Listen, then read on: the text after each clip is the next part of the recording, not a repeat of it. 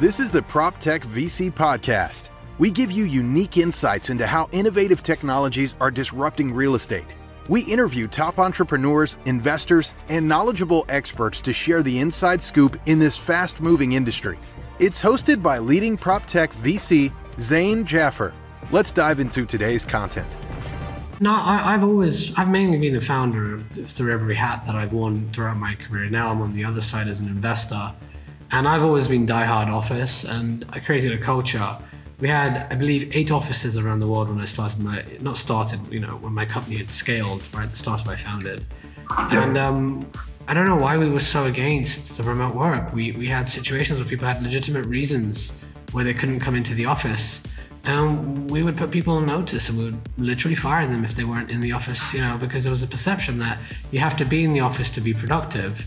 And we were also worried, and I don't know why we were worried. We were worried, well, if we let person A, come in later on Wednesdays and leave earlier on Fridays, then we have to offer that to everyone. And before we know it, everyone's going to do this because everyone's lazy. We had this wrong perception. Yeah. And we were fighting this and it became a bad culture because I became, as a CEO, right? I started to feel like, wow, when I'm not in the office, I feel guilty. And I'm in the office and I'm not productive as a CEO. How the hell can a CEO be productive in the office? They should be out of the office. Same with the salespeople. Creates a culture where who's in the office is the one who gets promoted, is the one who gets to rub shoulders and play politics, which I tell you was wrong for the way my company was run, and I take accountability for that. But I'm a tech guy. I'm a forward-thinking founder, and that's how I am. You can imagine how the rest of corporate America is, Yeah. No, I 100% agree with that. I think, especially when I was in real estate brokerage, the people that were eating lunch by themselves in the cafe of the office were the ones that were like, what are you doing? You got to be out there having lunch with potential clients. So I had this idea, this kind of thought, I had an initial visceral kind of reaction when pandemic initially hit, and the first wave of people were trying to posit their takes on what the future of the office was going to be. And my thing was like, I don't know what everybody's big deal is. Like, salespeople have been on the road forever trying to work remotely. This isn't like a brand new thing. It's just that the pandemic brought it into, oh, wait a minute, like maybe people could actually be productive working like this, not just the salespeople or the people that need to be on the road, but everybody. But yeah, I still think there's going to be a whole mess of corporate America that really needs to get pulled into that mindset. I think where we come out of this, at least, is now people have tasted things, and it's very easy to shut down something. And when I ran my company, we shut down a lot of remote work type of opportunities. And in the end, I felt like, well, I'm a CEO, I need to be out of the office actually. And I'd force myself to be in the office more often, so I felt I was there, but I was not helping the company doing that. But you look at engineers. Engineers like to come in late, and they like to put the headphones on, and they don't want to be disturbed. And I've been programming myself for a couple of years now just to see what it's like, and I hate it when I'm disrupted. I cannot work, right? Salespeople shouldn't be in the office, rarely. So it comes to a point where maybe the way we've engineered the office is one where it's too old school. We're trying to build something for everyone, and you end up building something that's not ideal. If you can figure out how to make the most of your workforce, you can do that by giving them each their ideal setting and environment. Hard to do. I mean, there's technology solutions that help, but that's the philosophy, I think. Yeah, you're right. I think technology is the other thing that has made this conversation a lot more difficult to put your finger on, because with technology, it's weird. Like you say, salespeople shouldn't be in the office. I bet you I could do more meetings in a day on Zoom as a salesperson than I could if I was, flying to Toronto and then booking a bunch of different meetings and trying to move all around the city. Now, I used to do that for a living and I loved it and I felt productive. But imagine being able to stack those meetings with like 5-minute breaks in between and just feeling like, wow, I just increased my pipeline by 2x this week because I got all those calls done. That's a game changer. That's a game changer. You're right. It used to be that salespeople had to be on the road, but you're right. With the advent of video conferencing, in asynchronous work like on Slack and whatever collaboration tools allow for better outcomes. It's hard to see how the current situation isn't better than the old one. So you hinted to this. You mentioned Slack, you mentioned Zoom. What are some of the core technologies that you are implementing or you're seeing your clients implement to be more suited for a hybrid or a random work environment? I don't think there's anything like that's like revolutionized it. I think SaaS cloud like work software has been around forever. It's just better now. It has to be user friendly, especially like our employee base is rather young, and they're going to expect the tools that they use on their job to be easy to use and easy to figure out, and not bog them down. So our tech stack is all pretty modern, right? Like we use G Suite for our Gmail, which most people use for their personal email, so it's very easy to kind of transition to that. We use HubSpot for a CRM. It's super user friendly. It's scalable. We use that for our marketing as well. I won't go through everything that we use, but I think that we obviously use Slack, and I don't think there's like just like revolutionary. Okay, we could start talking about the metaverse here, right? Like maybe there's an office somewhere in Web3 where you can log in every day and physically be in an office and work with the people that are in Singapore or something, but be in the metaverse.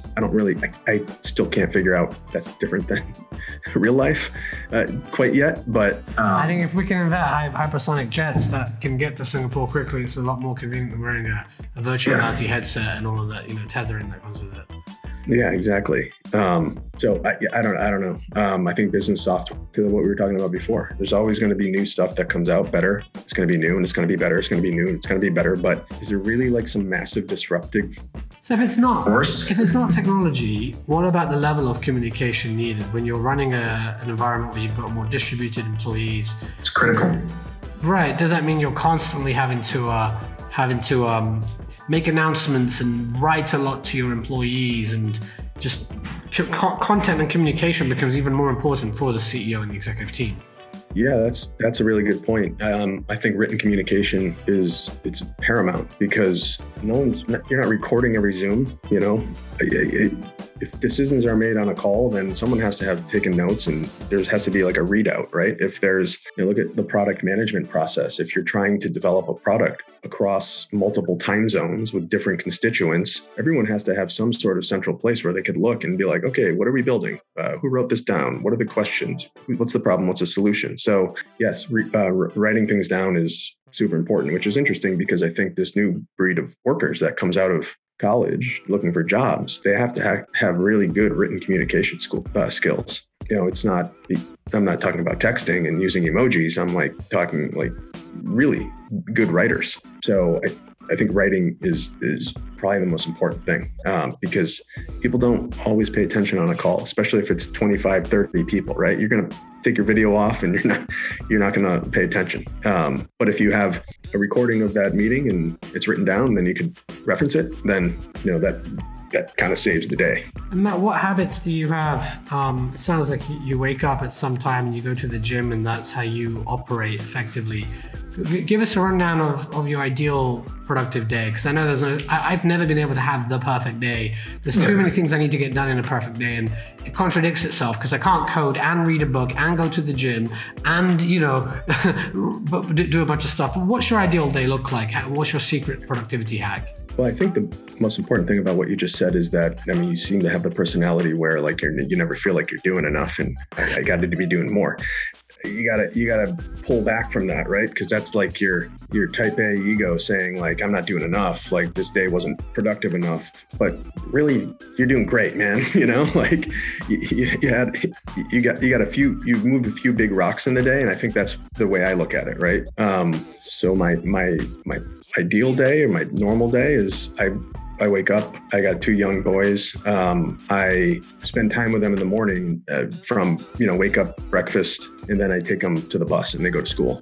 And then I go to the gym. And so like, that's my personal time where whatever nervous energy that's swirling around in my head is, left at the gym. I try to get that out there. And then I'm like, I got some mental clarity. I'm showered up, I'm ready to go. I get my coffee, and then I'm at work. And I usually this is where you have to be very disciplined, is I try to block my mornings off for like focus time to get stuff done that is like strategic. What time are you up and actually working, or are you just getting ready for the day and spending time with kids?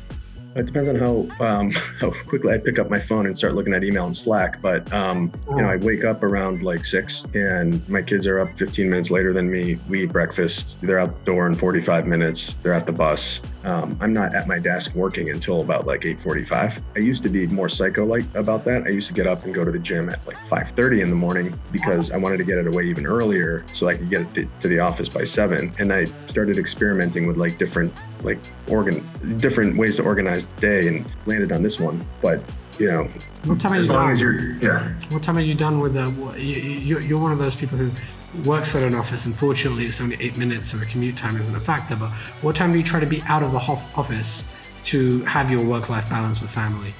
I usually leave the office around like 5 o'clock, and that's because that's when my kids get dropped off from the bus. And then it's like, okay, put the phone away, spend some family time. You get 2 or 3 hours until they go to bed, and then of course, you want to spend some time with your wife. So it's like, okay, I'm not gonna pick up the laptop tonight and clean out my inbox. I'm gonna leave that for the morning. So those are, but some nights. Some nights you don't. So it sounds like it varies, right? Some nights you feel like last night, our head of sales was like, "Hey, we got a pitch at 11:30 tonight with the company in Asia, and I need all of this information for this call, and I can't track down the person for it." So I had to jump on, spend 2 hours, putting information together for a sales pitch. That's fine. And Matt, it's wonderful to hear. Not your habits. It's wonderful to hear what your habits are, and that you've actually got what sounds like a good balance. I struggled with balance as a founder myself, and I'm a VC now, and I see many founders struggle with balance, and I now believe it's not sustainable. You can get a lot done, perhaps in the early days, and I don't know if you agree. It feels like you're at product market fit now. You're definitely not the same company you were 2 years ago. At the early days, maybe you need to work harder, or do you believe, no, it's a marathon the whole way? At the early days, you still cannot be sprinting constantly. My belief has been that I had to sprint for my company to launch, but I was a naive entrepreneur, and I don't know how I feel now, but what do you feel? Well, how old were you when you started your company? I was in my 20s. I guess it doesn't count, Well, that's, I think, the difference. I'm 41. I didn't start this until I was 37, and I had kids. So I was probably in this mindset where I already had more important priorities in my life before I started this business. So it's, look, if you talk to my wife, she'd probably just be rolling her eyes and being like, "What are you talking about? You work all the time. That's all you care about." But that's all you talk about, right? That's what she's saying. Yeah, exactly. But I think that you can build a startup without it owning you. I agree. And it's inspiring to hear that for folks who are, thinking about their next thing. There's no excuse. You just have to make it work. And I believe it's more sustainable. And what you may see as an obstacle actually helps you create balance. Like you gave examples of, your children needing to go to school and picking them up. That forces you to create balance. And those around you. Well, Matt, this has been wonderful. If any of our listeners want to reach you, how can they reach you? If you can spell it out. And is there any type of person you're looking for? Because we have a wide range of listeners. Anyone specific who would be an ideal customer for you who could reach out? You can find me at Matt at occupier.com. That's my direct email. You can find me on Twitter at Matt Giffune. That's MattGiffune. You can search my name on LinkedIn. Those are the 3 main things you can find me at. Who I'd like to connect with are people that want to work at a cool startup with a great culture. So primarily awesome people to come work here, smart, talented, hardworking.